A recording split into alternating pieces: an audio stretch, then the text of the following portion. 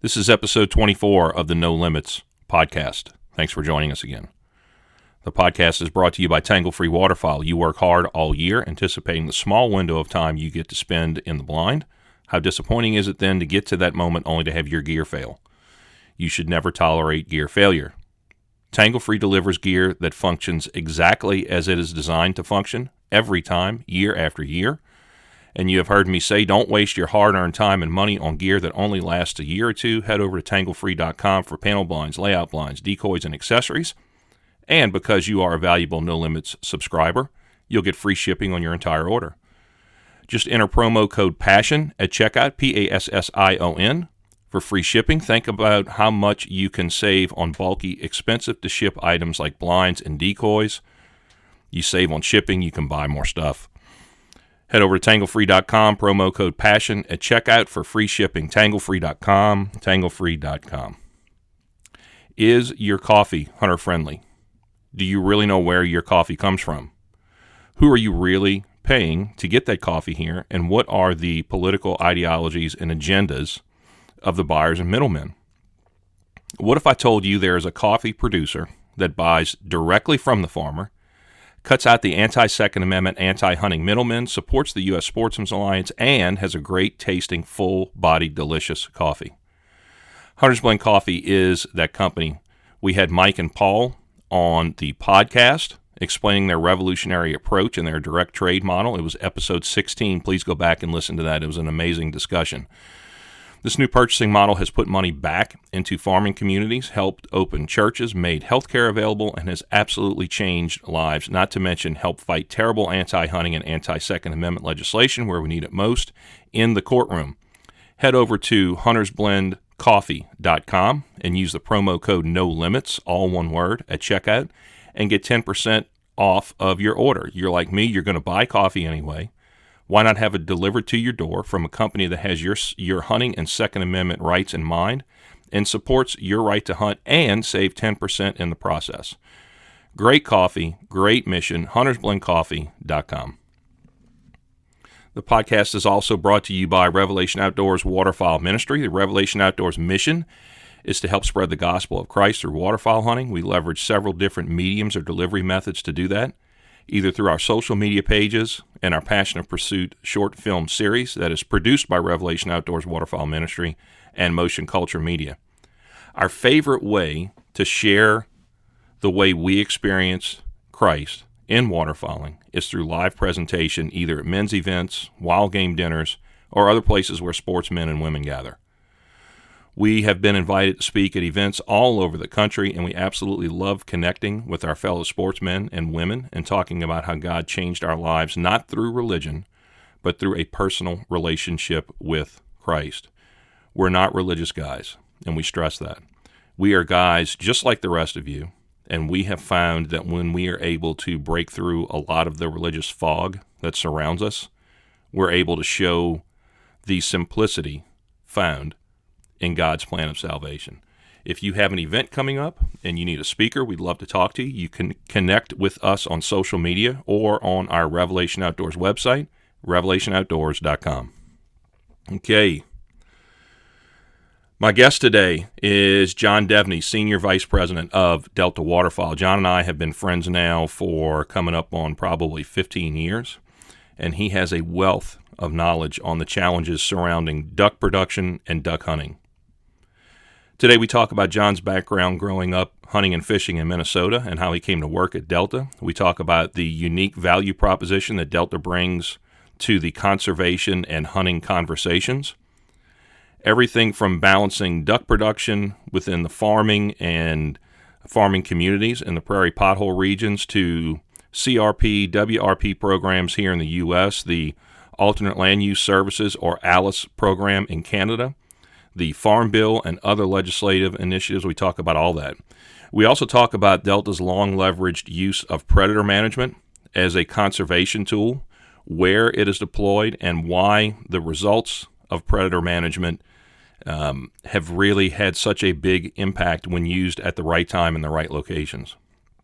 We discuss Delta's First Hunt initiative and how that initiative is aimed at hunter recruitment of all ages, not only for our youth, but anyone regardless of age who has never hunted ducks or geese, Delta's First Hunt initiative is making great strides in increasing the number of waterfowl hunters.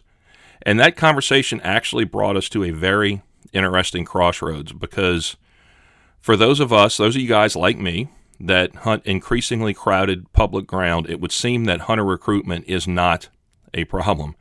In fact, it would appear to be just the opposite. There's another issue in play, though, and that is public access and the decreasing levels of public access. So John and I discuss how public access problems compounds and impacts the hunter recruitment issue. Really, really interesting perspective, and look at that whole equation. We then talk about the overall conditions across the prairie pothole region and what impact might the flooding conditions across the Midwest have on duck production and duck hunting this year. John's been a great friend of mine for a long time, and we as waterfowlers are truly fortunate to have John and Delta working on policies that impact the future of ducks and the future of duck hunting. So let's get going with my buddy John Devney, Senior Vice President of Delta Waterfowl. All right.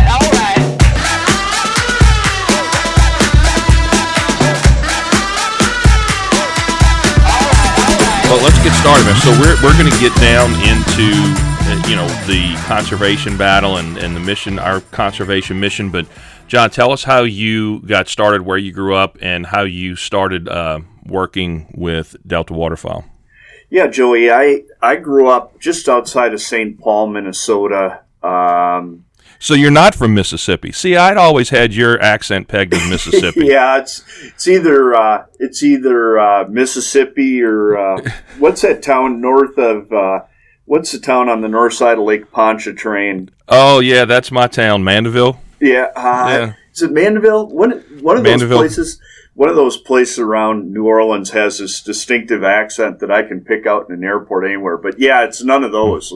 Mandeville, Covington is just north. So, but yeah, no, I grew up in Minnesota. I was lucky enough to have a dad that took me duck hunting. Although I think it's a little different. It's a little different for kids today than it was when I went for the first time. My dad took me when I was 4. Told me not to step in cow pies and threw a burlap sack over me. But somehow it became sort of one of my driving passions in life is duck hunting. So grew up just outside of St. Paul, spent, most of the time as a kid hunting big water for diving ducks, bluebills, ringnecks, redheads, canvasbacks, places like Lake of the Woods, Leech Lake, Winnipegosh. And that's where my dad and I spent most of the time hunting until, I got a little older, got off to college and actually started hunting puddle ducks a little bit. Right. So yeah, but it was that from that very early age, it was the thing that I spent lots of time reading about, lots of time dreaming about, was duck hunting. And it's just, lucky set of circumstances got me to be in the position I am today, where I get to work on something I care very deeply about every day. Yeah. Yeah, that's awesome. I bet you can still remember the smell of that burlap sack. Probably, yeah. I smell the cow pies more than the burlap sack. Now, where did you go to school? Because if I remember, were you in journalism? Yeah, it's kind of a funny road, Joey. So I went to a little itty bitty Catholic college in central Minnesota called St. John's University, and majored in political science and philosophy, because that philosophy degree is pretty useful. Yeah. And my plan all the way along was to go to law school. And, my father was a lawyer. My mother was very involved in politics, and that was sort of the pathway, is I'm going to go to law school. Except, I had pretty good grades in college, but the LSAT wasn't exactly one of my finest moments in history. So and law schools are pretty competitive, and I didn't really get into the law schools I was excited about. So, I had to do what everybody else does when they graduate from college, or should do, and went and got a job and ended up doing a kind of bunch of sort of messy stuff. But, about 6 months after I graduated from college, I was looking for work and walked into a family-owned boat dealership on the east side of St. Paul, and it just happened that they were looking for somebody. They weren't advertising, and got a job there. I was also a manufacturer's rep for a bunch of hunting and fishing products, and then I was doing a little bit of freelance writing. So, I was doing really 3 things there right after I graduated from college. Quickly was sales manager at that boat dealership, and was, writing a little bit. Nobody was going to accuse me of being a Pulitzer Prize winner. And then managing my little manufacturer's rep firm 1 day a week. So working at the boat dealership 6 days a week and repping 1 day a week. Now, did you like the writing part? Yeah, I mean, I did then. I think one of the things beyond duck hunting and burlap sacks and cow pies, my dad instilled an interest in reading. Instilled might be understated a little bit. I remember when I was probably like 9 or 10 years old, my dad brought me the complete works of Jack London, which at that time I couldn't get my hands around. And he said, read this. And so my parents were both big readers. So, yeah, I always loved reading, do to this day. And so the writing thing came pretty naturally and pretty comfortably. And it's, when I get the chance to really dig in and write here today, it's still something I very much enjoy. Yeah, it's something that I didn't really grab onto when I was in school or anything, but when I started writing for the blogs for Passion of Pursuit and Revelation Outdoors, and then when I started writing the scripts and voiceovers for our Passion of Pursuit films that are out there, I really just kind of fell into it and realized how much I enjoyed it. And so it's really something how you just kind of fall into your passions, I guess. Not that I'm saying writing is a passion of mine or a passion of yours, but it's just something that I enjoy doing now that I never really gave it 2 minutes thought while I was in school. So, but the writing aspect is, if I'm not mistaken, is how you met Jim and Rob, or not how you met them, but eventually how you kind of started. That was the starting point of your pathway at Delta, correct? Yeah, it is. I mean, I'd been a member of Delta for a few years, which in the mid-'90s, I was one of very few. There just weren't many folks aware of Delta there. But, I had read a bunch of the work that Delta had done and finally found a way to become a member. And then, at a outdoor show, Game Fair in Anoka, Minnesota in August of 1998, I was renewing my membership, and Jim and Rob were working the booth, and I said, I'm doing a little free. At that time, I'd left the boat dealership and was looking for the next thing. And I said, I'd love to, donate some articles for what was at that point an 8-page newsletter. And they said, well, geez, we're kind of looking for somebody to do that sort of work. And, within, that Monday, Lloyd Jones, who ran the U.S. office at the time, had reached out to me. And did the resumes and a series of 3 interviews. And, November 12th of 1998, I started first day here in the Bismarck office with Delta Waterfowl with a 9-page job description. Wow. God, I tell you what, God's plan is just something. When you start getting down the road and like things don't make sense while you're making the journey, and then you turn around years later and you're like, oh, okay, now I get it. Right. Now I get it. So and I guess now as senior vice president, coming up through the ranks, that's got to be such a benefit, because you've had your hands in just about everything there now, right?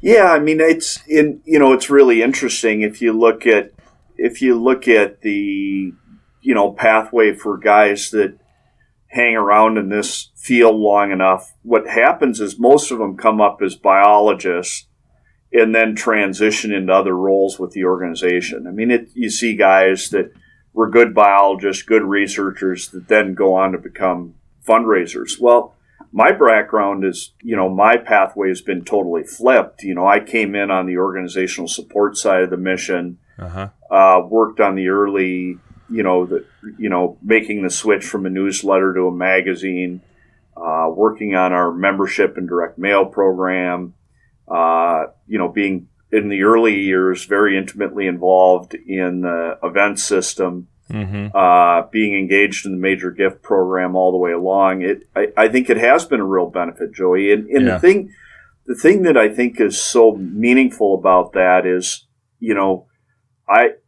it's still really part of me is when, we measured every single thing in $25 memberships. And that wasn't that long. It's a really long time ago. It was more than 20 years ago. But at least personally, it doesn't feel that different. And so, I think what it's done for me is, and remember, we were an organization that didn't have a chapter system, had a teeny tiny membership.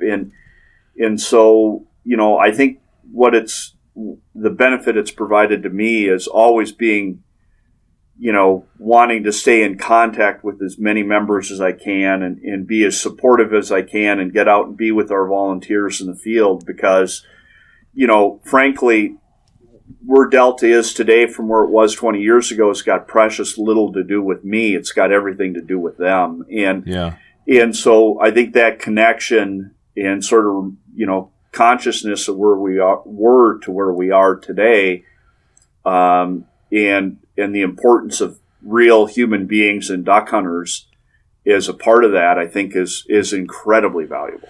Yeah, and so I'm glad you said that because, I have been involved with our local Mandeville Covington chapter here really since the third year it starts, so 10, 12 years, 13 years now.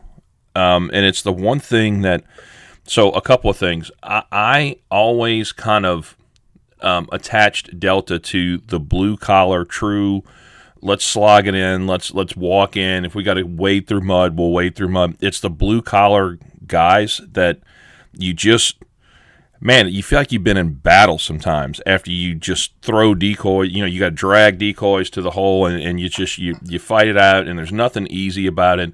Just the guys that'll roll their sleeves up and do whatever it takes. That's the kind of guys that we are as an organization from top to bottom.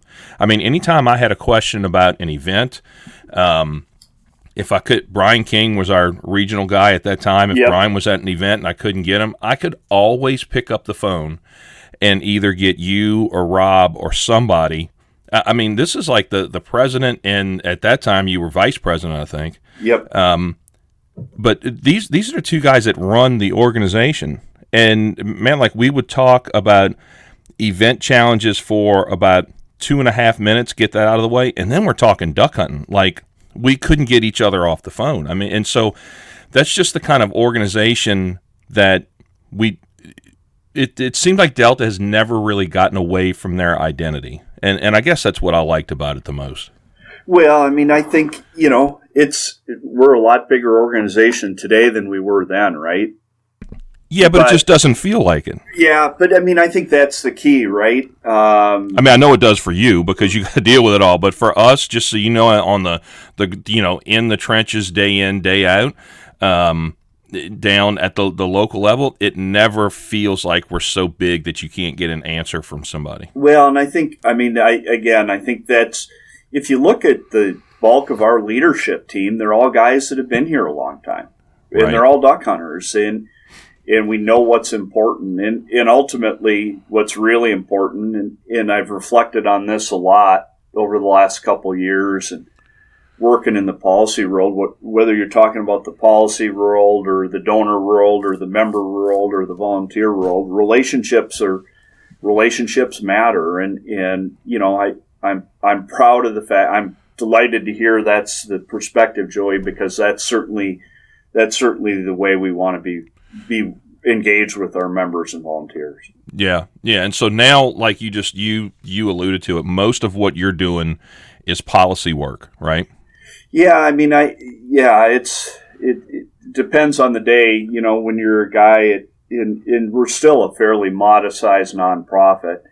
You know, the bulk of my day is spent doing two things. One is working on public policy and working with major donors. So, and believe it or not, they're more similar than they're dissimilar. And so, yeah, that's I made the shift here. I don't know. That's a date I don't even really recall, amazingly enough. But, you know, we needed representation on policy files. We were backfilling with good experts on the sort of organizational support side, and they moved me over to policy. And you know, that probably 7 or 8, 9, maybe 10 years ago, I guess. And so that's where I'm spending most of my time, is trying to use Delta's voice, amplified voice of the members and duck hunters out there to achieve good outcomes for ducks and duck hunters and all sorts of policy forums. Check. So that's a pretty good segue. Why don't we change gears a bit and talk to me about, or not to me, but if there are listeners out there that aren't very familiar with Delta and our conservation mission, and why don't we start at kind of a 50,000-foot level and talk about the history of the organization and where we are currently and kind of what's on your radar, and what types of projects or initiatives are you guys involved in to really, you know, reach that mission? Yeah, well, I mean, the missions, the history and missions, pretty fascinating, Joey. I mean, you know, the organization traced its roots all the way back to 1911, but really in earnest, it got started in 1937, and it got started with James Ford Bell, who is a gentleman that started General Mills, big company most people are familiar with in Minneapolis. James Ford Bell had bought this big piece of property on the Delta Marsh in Manitoba, primarily out of his love for shooting canvasbacks, and you know, as being a very wealthy American industrialist, you know, just kind of plopping himself in to the Delta Marsh, he quickly got sort of pushback from some of the locals saying, you know, why is this rich American coming and shooting all our ducks? So even back then, huh? Even back then, yeah.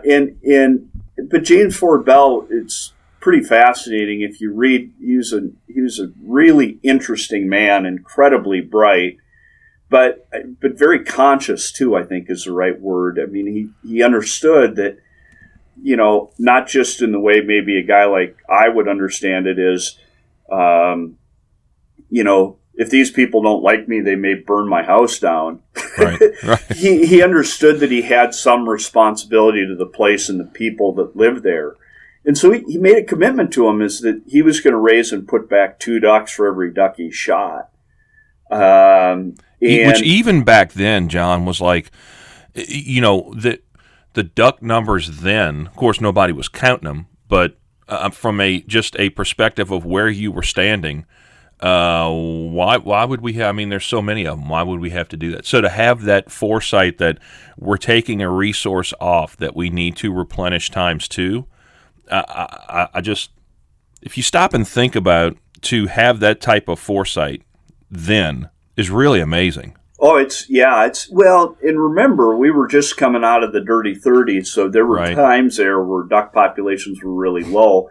But even with that being said, I don't think it dismisses JFB's vision. And you're right, it was incredible leadership, it was incredible vision. Yeah. But you know, the way that James Ford Bell set out to do that was the way that you would do it if you're involved in agriculture as well. We'll raise them and get them out of here. So they started a hatchery program. And the one thing that they couldn't do with the hatchery program was raise canvasbacks in captivity. And, you know, being a man of means. Now, why is that? You know, I have no earthly idea. It just didn't work. just didn't work.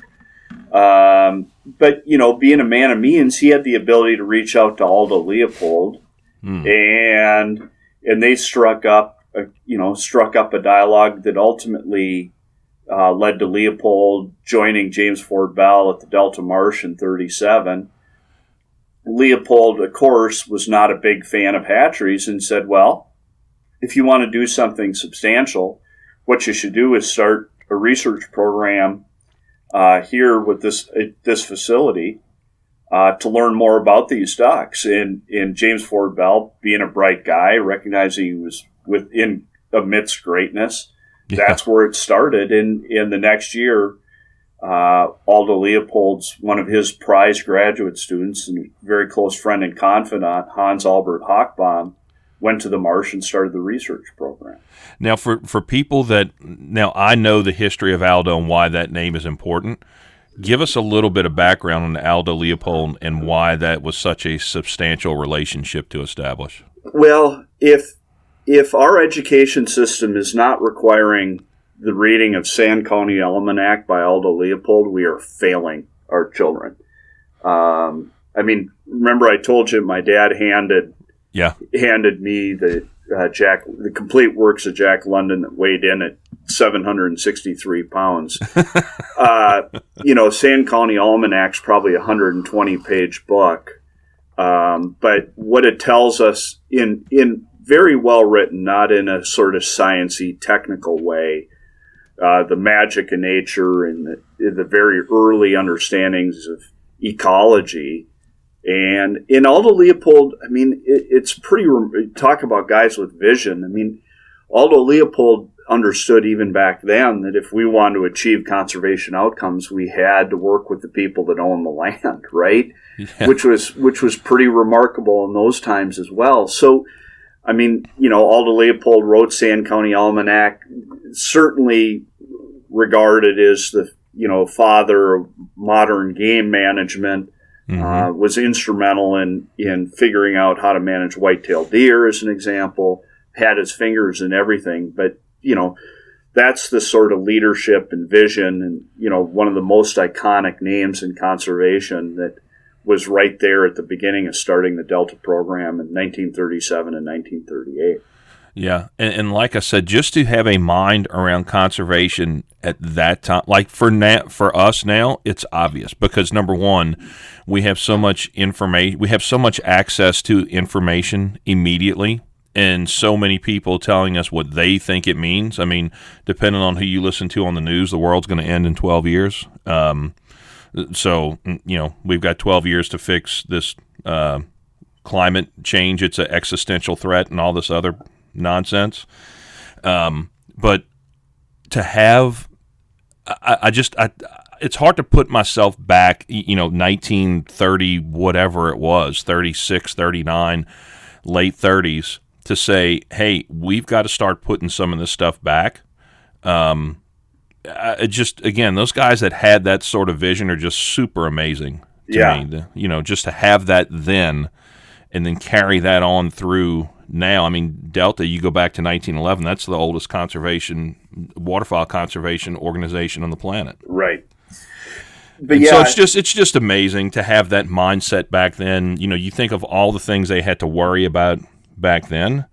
To think of that is just, I think, truly incredible. Well, and, we just talked about, being conscious of where we've come in the last 20 years. I think as an organization, we're always conscious about sort of our origin and history with James Ford Bell and Leopold. Right. Leopold means a great deal to me after just working on a farm bill, as an example. And in James Ford Bell's model of putting 2 ducks back for every one you shoot is sort of where we're hoping to go with intensive management. So, it's that sort of consciousness of, being founded by great men with great vision and then doing your best, every day to reconcile with that leadership, I think it's a pretty wonderful thing. Yeah. And so taking that conversation forward to today, because we do, as an organization, truly stand on the shoulders of giants here that did have an amazing vision. talk about where Delta is today as far as number of chapters and members, and then we'll talk and just kind of roll that into the value prop and then some of the initiatives that we're really passionate about. Yeah, I mean, and it's funny, Joey, when I started here a little over 20 years ago, we had 8 chapters and probably under 2,000 members, and that might have been pretty good Enron accounting. Right. We had very small membership, and we didn't have a chapter system. We had 8 events. We never had a chapter in 1998. Today we're over 60,000 members, and I suppose the chapter number's up around 300, 350 now. In places that I wouldn't have imagined there would have been Delta chapters 20 years ago, or Delta supporters, take a place like Utah or Idaho or, the desert Southwest, or, right. Pennsylvania is an important state for us, and North Carolina is an important state for us. And obviously the core of the duck hunting world, Louisiana, Arkansas, Mississippi, Texas, Tennessee, and the upper Midwest too. But it's been pretty amazing to be here, remembering what it was, to see what it's become, and it's what it's really born of is the passion duck hunters have to frankly give back and be engaged in something they really, really love and care about. It's the amount of time and energy that volunteers give to this organization. It's pretty astonishing. And that's what's really changed the organization from where we were when I arrived in November of 1998 to where we are today. Talk about kind of the value prop. And so you're talking to new or prospective committee or chapter members. How do you position that to them to really light their fire and get them excited to volunteer and go out and create other volunteers and raise money and do those sorts of things? What's that look like? Well, I mean, we went through a big strategic planning exercise, Joey, and I'll be honest, the first number of strategic plans that I was, engaged with here in my various roles at Delta, strategic plans are one of those things we did. It was a task. It was not sort of cultural. Yeah. And Jason Tharp, who I know you know as well, Chief Operating Officer, about 7 years ago, said, that's not frankly good enough, and led us through a very rigorous process. And what it did was, I think, made us really think about who we are and what we could do for duck hunters. And that was an important moment, because at that point, Delta had become sort of a mile wide and an inch deep. Yeah. We were doing things that probably didn't make a lot of sense. We probably weren't as efficient as we could have been. We didn't know why we did things. And Jason really forced us to look at every decision we make and everything we do through the lens of what does it mean to a duck hunter.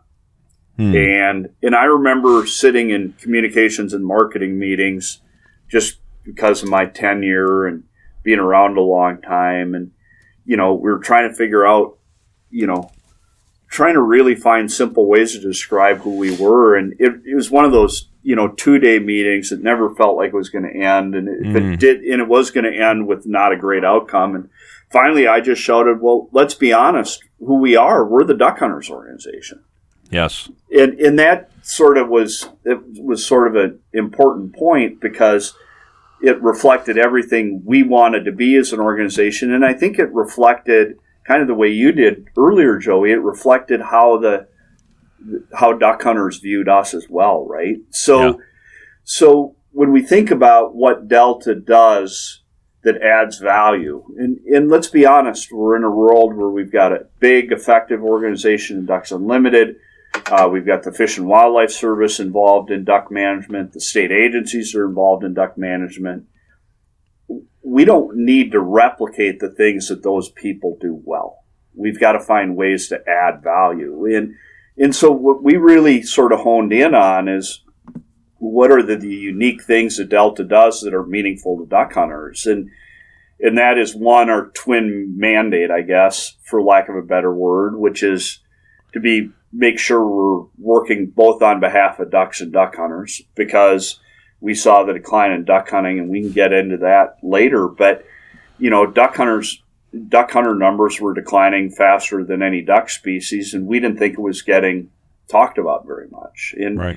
And then obviously we got to take care of the ducks, because, no ducks, no duck hunters, no duck hunters, no ducks, right? And so that sort of twin mandate. And then you look at what we've historically done really well, I think, is, our research and now our delivery of intensive management through predator management in hen houses, making sure duck hunters are well represented in policy forums from Washington, D.C. to a municipal building somewhere on the East Coast. Right.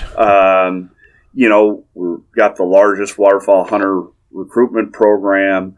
We're still doing great waterfowl research, trying to influence habitat through public policy that we think has the best chance of affecting habitat at landscape scales. And then, have our chapters help us deliver our mission through Waterfowl Heritage Fund in their communities, which is a pretty unique sort of approach to the chapter and event model, to have our chapters and volunteers be real stakeholders and investors in our mission in their communities. And that is one of the if it's still the same now, the chapter model is that is your biggest source of revenue, correct? Yeah, it certainly is, and the beauty of it is, and I think when we were thinking about chapters and events when we got started, because we came late to that game. I mean, DU, Pheasants Forever, Turkeys had all been running banquet programs for 20 years. Frankly, right. we had no clue what we were doing. But one of the things that we realized, I think, very early on is that, the chapters are going to be an incredibly important source of revenue and members. But perhaps as importantly, if not more importantly, is, if we're going to have a youth hunting, or we're going to have a hunter recruitment program, we can't deliver that out of Bismarck and Winnipeg. That has to be done in places where people actually live. Right. And if we want to be, that's pretty profound, John. Yeah. And if we want to be affecting public policy that is meaningful to duck hunters, we also have to do that work where people live. So our chapters are an important source of revenue and members, but they're also an incredibly important part of our mission in getting engaged in local issues. I mean, we were involved in filing an amicus brief on Catahoula Lake, which is in going through a long and protracted legal battle. I don't think I would have been aware of that had it not been for local Delta volunteers. And in those, this place, Lake Ophelia National Wildlife Refuge in Louisiana, we would have never known that it was being proposed to eliminate Sunday hunting on that refuge if it wasn't for volunteers. And so, I mean, we can only be at our best when our members and volunteers are eyes and ears and our mouth on the ground to help impact policy and issues that are really impacting duck hunters every day. That is so, and so if you're listening to this episode, that what John just said is so important. I kind of equate it to listening to Voice of Customer for, the organization that I work for now. But being all the way up in Bismarck and even knowing what Lake Ophelia is down here is really impressive.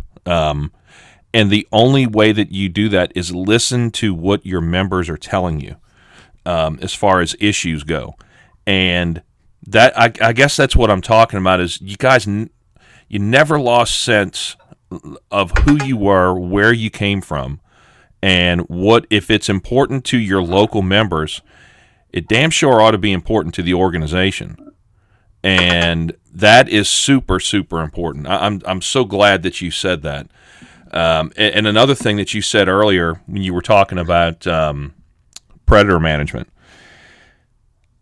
I know, talk about, number one, the impacts of predator management, kind of define that and what that looks like. But Delta was, we always got a lot of pushback and kind of, to be honest, some black eyes for our work in predator management. And the one thing that I was always impressed with is, look, we're not doing it. We're not going to make decisions based on where the political winds are or where we may score points with different groups. If the science says that it's two things here. If the science says that it works, we're going to do it. And if the results are not what we expected them to be, we're going to step back and look at it and say, you know what, maybe we need to do that a little bit differently. We didn't get the impact that we thought we were going to get. But I think nothing kind of defines that better than the struggles that Delta has, and I'm assuming still has, with predator management.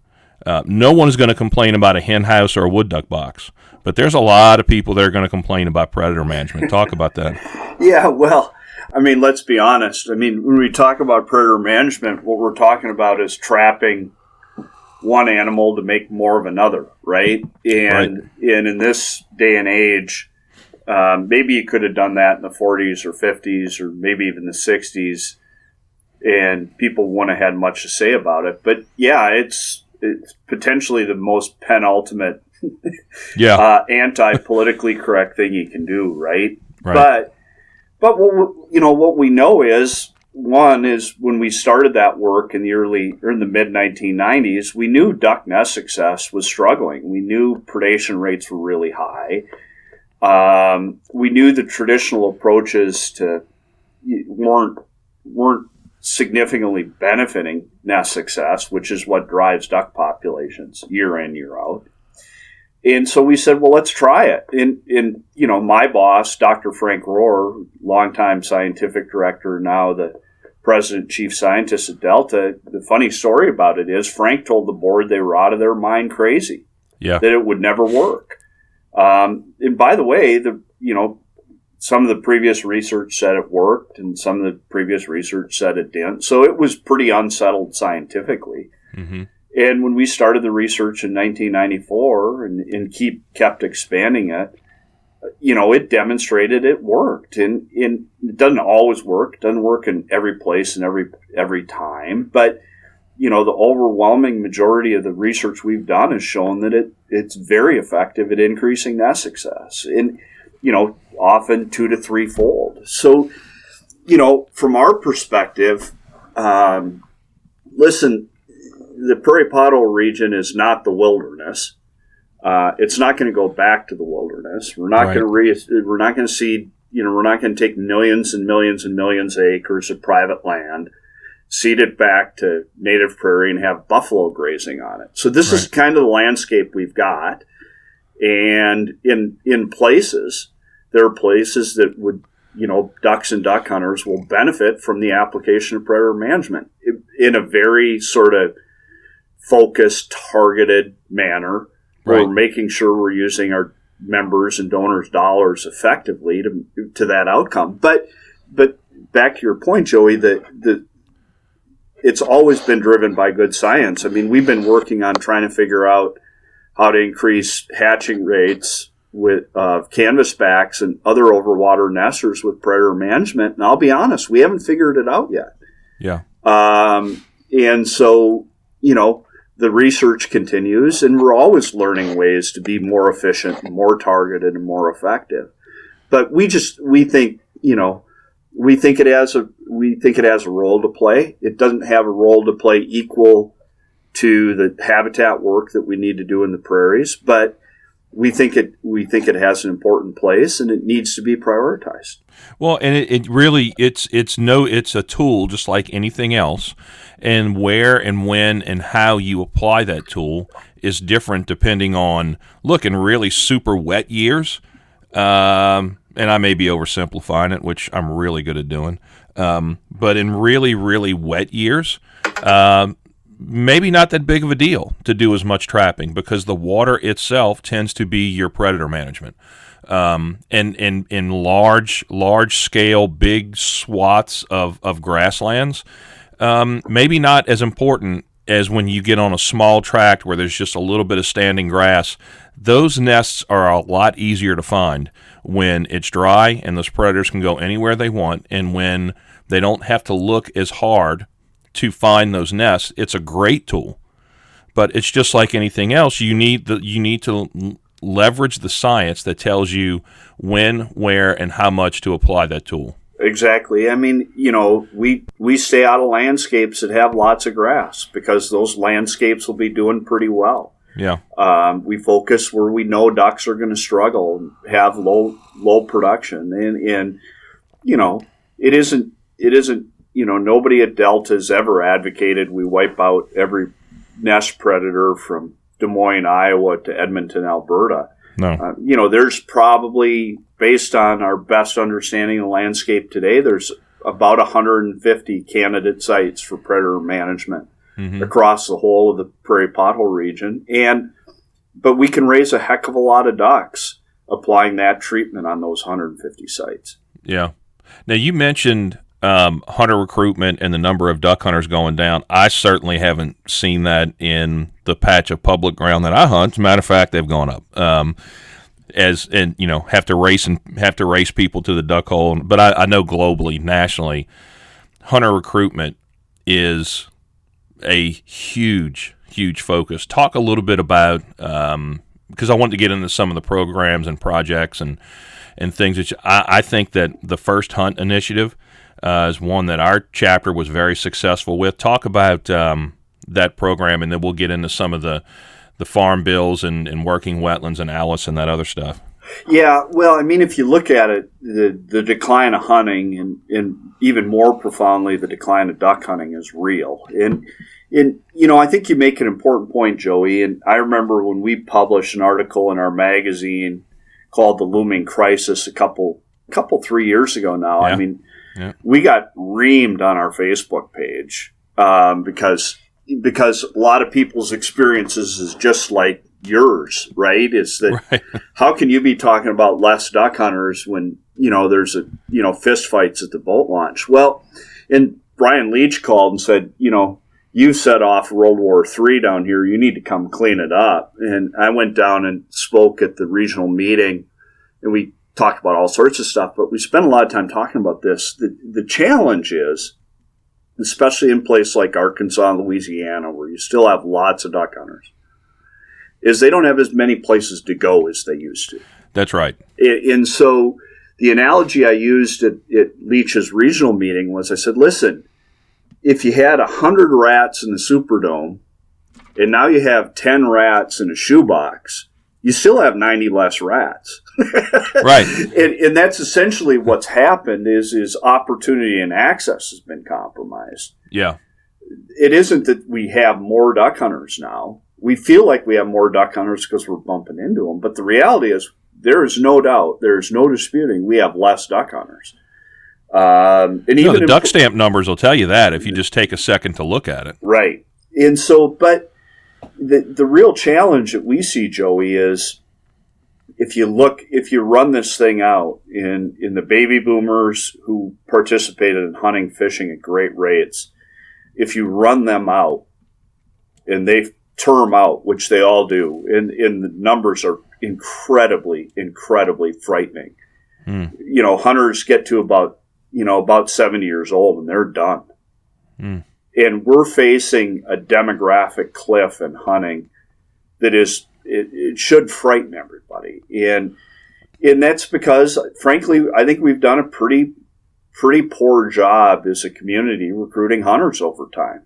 Yeah. And I get it. I mean, I think about, my role as a father, which is quite a bit different today than it was 20, 30, 40, 50 years ago. And, Dad wants to go to the duck camp, and he's going to go to the duck camp, and maybe Junior can come on, the youth weekend when all the rest of the juniors are around. But it isn't, I think, if you're a duck hunter in Memphis who's leasing a rice pit in East Arkansas, and the only way you can do that is by you and 5 of your buddies going in together to afford it, there's no room for Junior. Yeah, right. And so, this has become a big problem. And, we saw it and started first hunt in the early 2000s, and you're going to see some really exciting stuff from Delta here coming up with the big hunter recruit R3 push, recruitment, retention, and reactivation.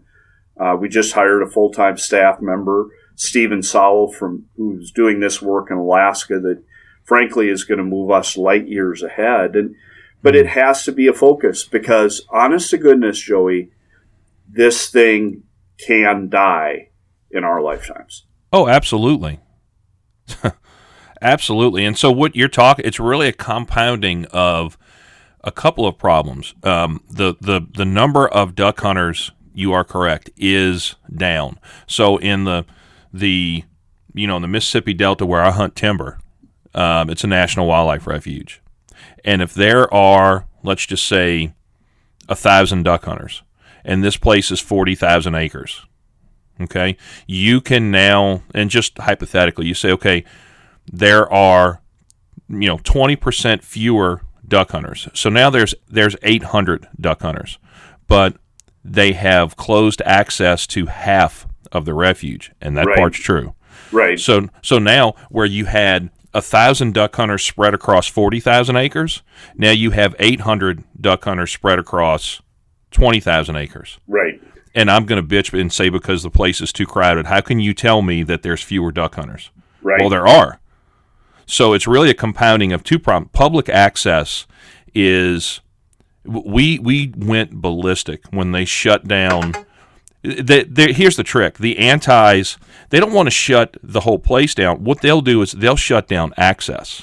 Like you can't take your four-wheeler on this gravel road through the place anymore. You have to stay parked on the levee. And if you want to hunt, that's fine, but you have to walk 4 miles in.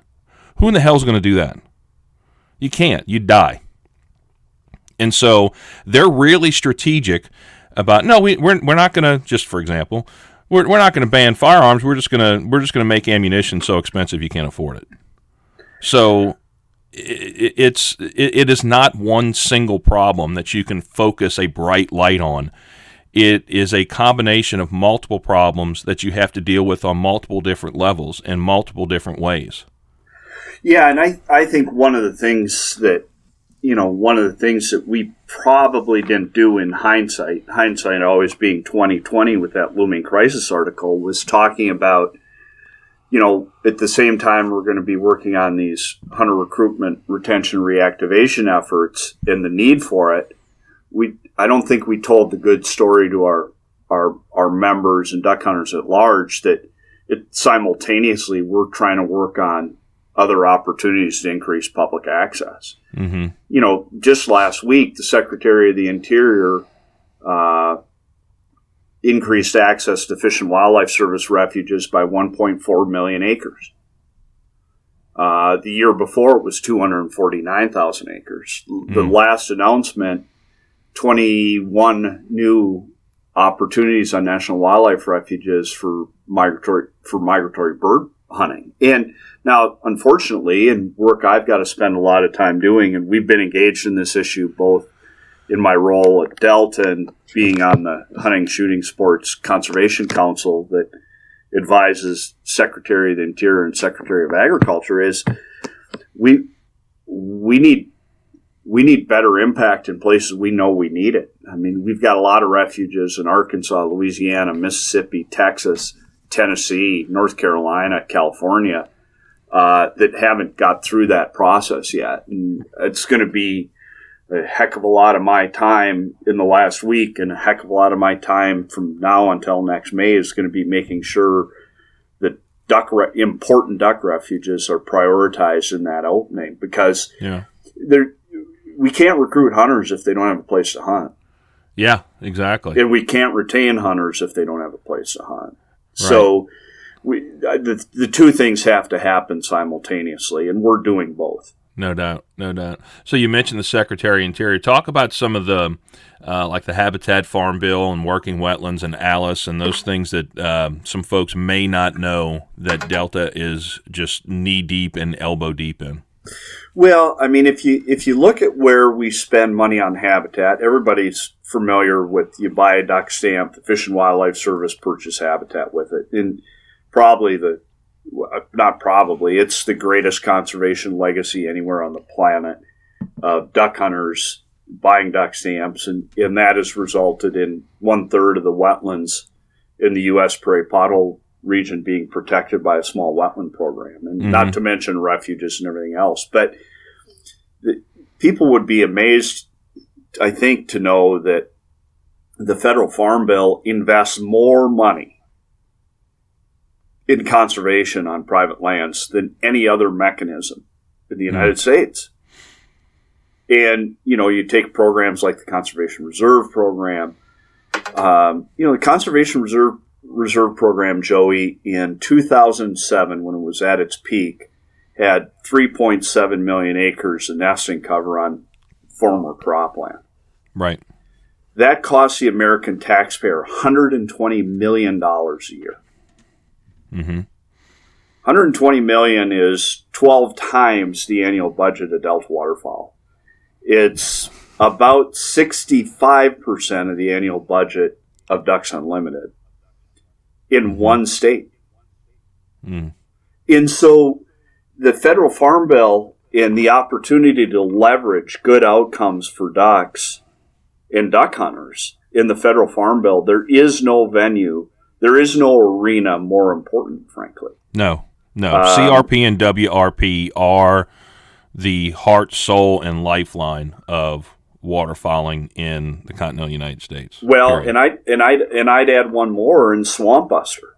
Yeah. That was currently protecting 2/3 of the vulnerable wetlands. And so the federal farm bill and the implication it has for ducks on the prairies and ducks in the wintering ground and staging areas is incredibly, incredibly profound.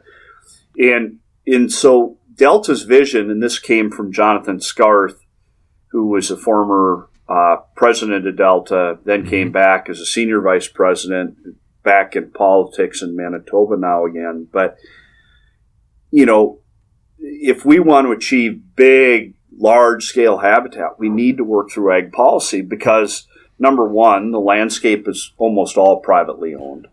Right. Prairie pothole region, depends on where you are, but certainly over 90%, and in lots of places over 95% privately owned. Mm-hmm. So it's working farm and ranch land. And if we want good duck outcomes, we've got to find ways to work within those ag operations and work with farmers and ranchers to get to good outcomes. And that led us to ALICE. That ALICE led us to Working Wetlands. And Working Wetlands is now leading us to GROW in Manitoba, with the primary focus on Working Wetlands and GROW being find ways using these big public policy tools to conserve small wetlands and cropland. And hopefully the next time you and I talk, we got it in the federal farm bill and working on implementation right now, but we're hopeful that we can have a new $25 million a year program to pay farmers to preserve the smallest, most important temporary and seasonal wetlands in the U.S. prairies. And wild-eyed guess, that would conserve, 55-65% of those wetlands. I mean, that's nothing we could achieve but by any other mechanism than the federal farm bill. Right. And so what you just said, I want people to understand how important that is. When you talked about how much of the prairie pothole region is privately owned, right? So what that means is we have to find ways to strategically work with landowners and farmers that does not negatively impact their yield or their livelihood, because you can't just go buy all the property. It is impossible, number one, and number two, you're running families off of their farm. That doesn't sit well with me. And so what that means is with the WRP, CRP, the working wetlands here, and then ALICE, which is the counterpart to CRP in Canada, finding ways to work with landowners and farmers to leave their sections of those farms that are marginal at best in yield, and leave those for nesting cover, that and compensating them for that part, right? But you're not changing the production of that piece of ground or that farm. And it's just, man, the worst thing that you can do is go to these farmers and say, here's some money, here's what we're going to do with your farm. No. I think we, as well as others, have found out that's not a very good model, not a good approach. But just the efficiency at which you are fiscally responsible to duck hunters, to members, but also to the farming community, I think it's great. It's just that's the way that we have to move forward. Because, again, you can't just buy all the land. You can't do it. Right. Well, and I mean, the other thing about it is, let's assume I'm right. Let's assume NRCS comes up with the resources we hope they do. That $25 million, Joey, how much of it's going to go to Delta Waterfowl? Not a penny. Much. Not a dime. Yeah. I mean, that's a role for USDA. We want that money to get in the hands of the farmer. We're not advocating for that to come through us. We just want the outcome. And frankly, in many places in the Prairie Pothole region, USDA and NRCS is far more popular than a Delta Waterfowl truck coming up the lane. And so I mean, this is about leveraging, using good ideas and a relatively modest investment to leverage really good outcomes for duck hunters. Right. And so the reason I say that is that it's so important. I have a limited amount of money to donate to conservation organizations, as anybody else does that's listening. And so I think really the call to action here is to investigate where your money is being spent and make sure it aligns with what's important to you. We've got a sponsor here on the podcast, Hunter's Blend Coffee, that they have a new direct trade model with their farmers to where the coffee doesn't pass through 6 and 7 sets of hands to get here. And by the way, a lot of those hands are anti-Second Amendment, anti-hunting. And so now that they've established that direct trade model, it comes directly to the United States, and then a lot of that money, Hunter's Blend donates to the U.S. Sportsman's Alliance, which is an incredibly effective organization because they fight the battle where it needs to be fought in the courtroom. It's just nobody knows about them. And so I guess what I'm saying is really investigate where your money is going and how are you or how are we as a duck hunting community benefiting. And as long as those things align with your strategic plan of putting more ducks on your straps, if that's what you want, then go for it. So talk about real quick in the last little bit of time that we have, just kind of the current situation on the Prairie Pothole region, duck numbers, what you're seeing, trends, what are some of the projections? Yeah, it's been an interesting year. Lots of folks, lots of places are struggling with lots of water, and we never gripe about that in the prairies. And it's always funny because the old chat forums or Facebook forums, or get calls and duck hunters saying, well, this is going to drown out all the duck nests. And I said, there's never been a time that a duck manager in the Prairie Pothole region has complained about too much water. And, it's hard on our farmers, but it's never hard on the ducks. So the situation we've got this year is kind of the way it more often than not happens. It's crazy wet in South Dakota, and we haven't seen duck number reports yet, but our expectation is that duck numbers are going to be off the charts and production is going to be off the charts in South Dakota. Well, they just did the aerial survey, right? You just don't have the numbers yet. Don't have the numbers yet, and that's kind of like having access to the nuclear code. Nobody shares it until it's needed. Yeah, exactly. The football, as it were. Exactly. Now, in North Dakota, it's, the North Dakota Game and Fish does a survey that they've done for a number of years, and for a long number of years, actually predates the federal survey. But it's interesting. Their numbers say that the pond count is average, but the interesting thing is there's not one place in North Dakota where it's average. There's places that are crazy, crazy wet where we're going to have really good duck production. Then we have other places that are really quite dry, and we're probably going to have poor production. So it's going to be a mixed bag in North Dakota. Yeah. The Western Dakotas in Montana sound, which is not, especially the Western Dakotas, the highline of Montana, sort of traditional pothole country. Those places are usually pretty dry, but when they're wet, they're incredibly productive. So we should look for good things really out of the U.S. prairies as a whole, recognizing we've got some dry areas in North Dakota. Will that compensate, you think? I mean, will birds that typically nest in the boreal forest or in, southern Saskatchewan, will they find their way south to better nesting? Yes. Okay. Yeah, we see it more, some species more than others. Yes, with pintail, no for canvasbacks.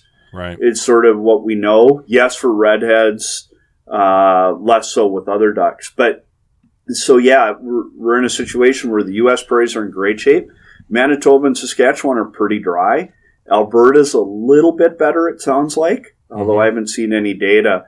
So, yeah, it's going to come down to what we can crank out of the U.S. prairies. The good news is that when the U.S. prairies are wet, we can produce a heck of a lot of ducks. We've seen that time and time again. We just our wetlands resources are in better shape.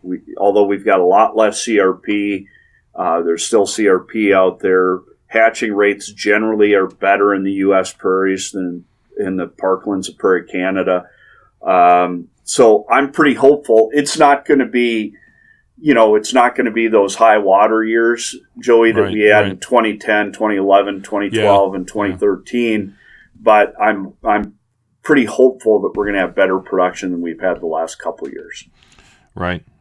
And then, so here's the last question. And I ask this of all my duck hunting guests. If you could only hunt one species in one set, like for me, I always say it's greenheads and flooded timber, right? That's mine.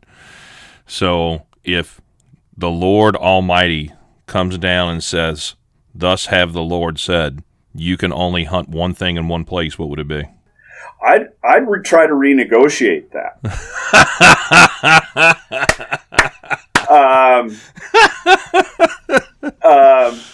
But it's interesting. I mean, I've had the incredible. Only John Devney would try to overcome objections like Zig Ziglar with the Lord. But I mean, I've had the good fortune to see lots of cool stuff and hunt ducks in a lot of very interesting places. And yeah, I mean, green timber mallards is pretty awesome, and hunting diving ducks on big water is pretty awesome. But it's interesting, Joey.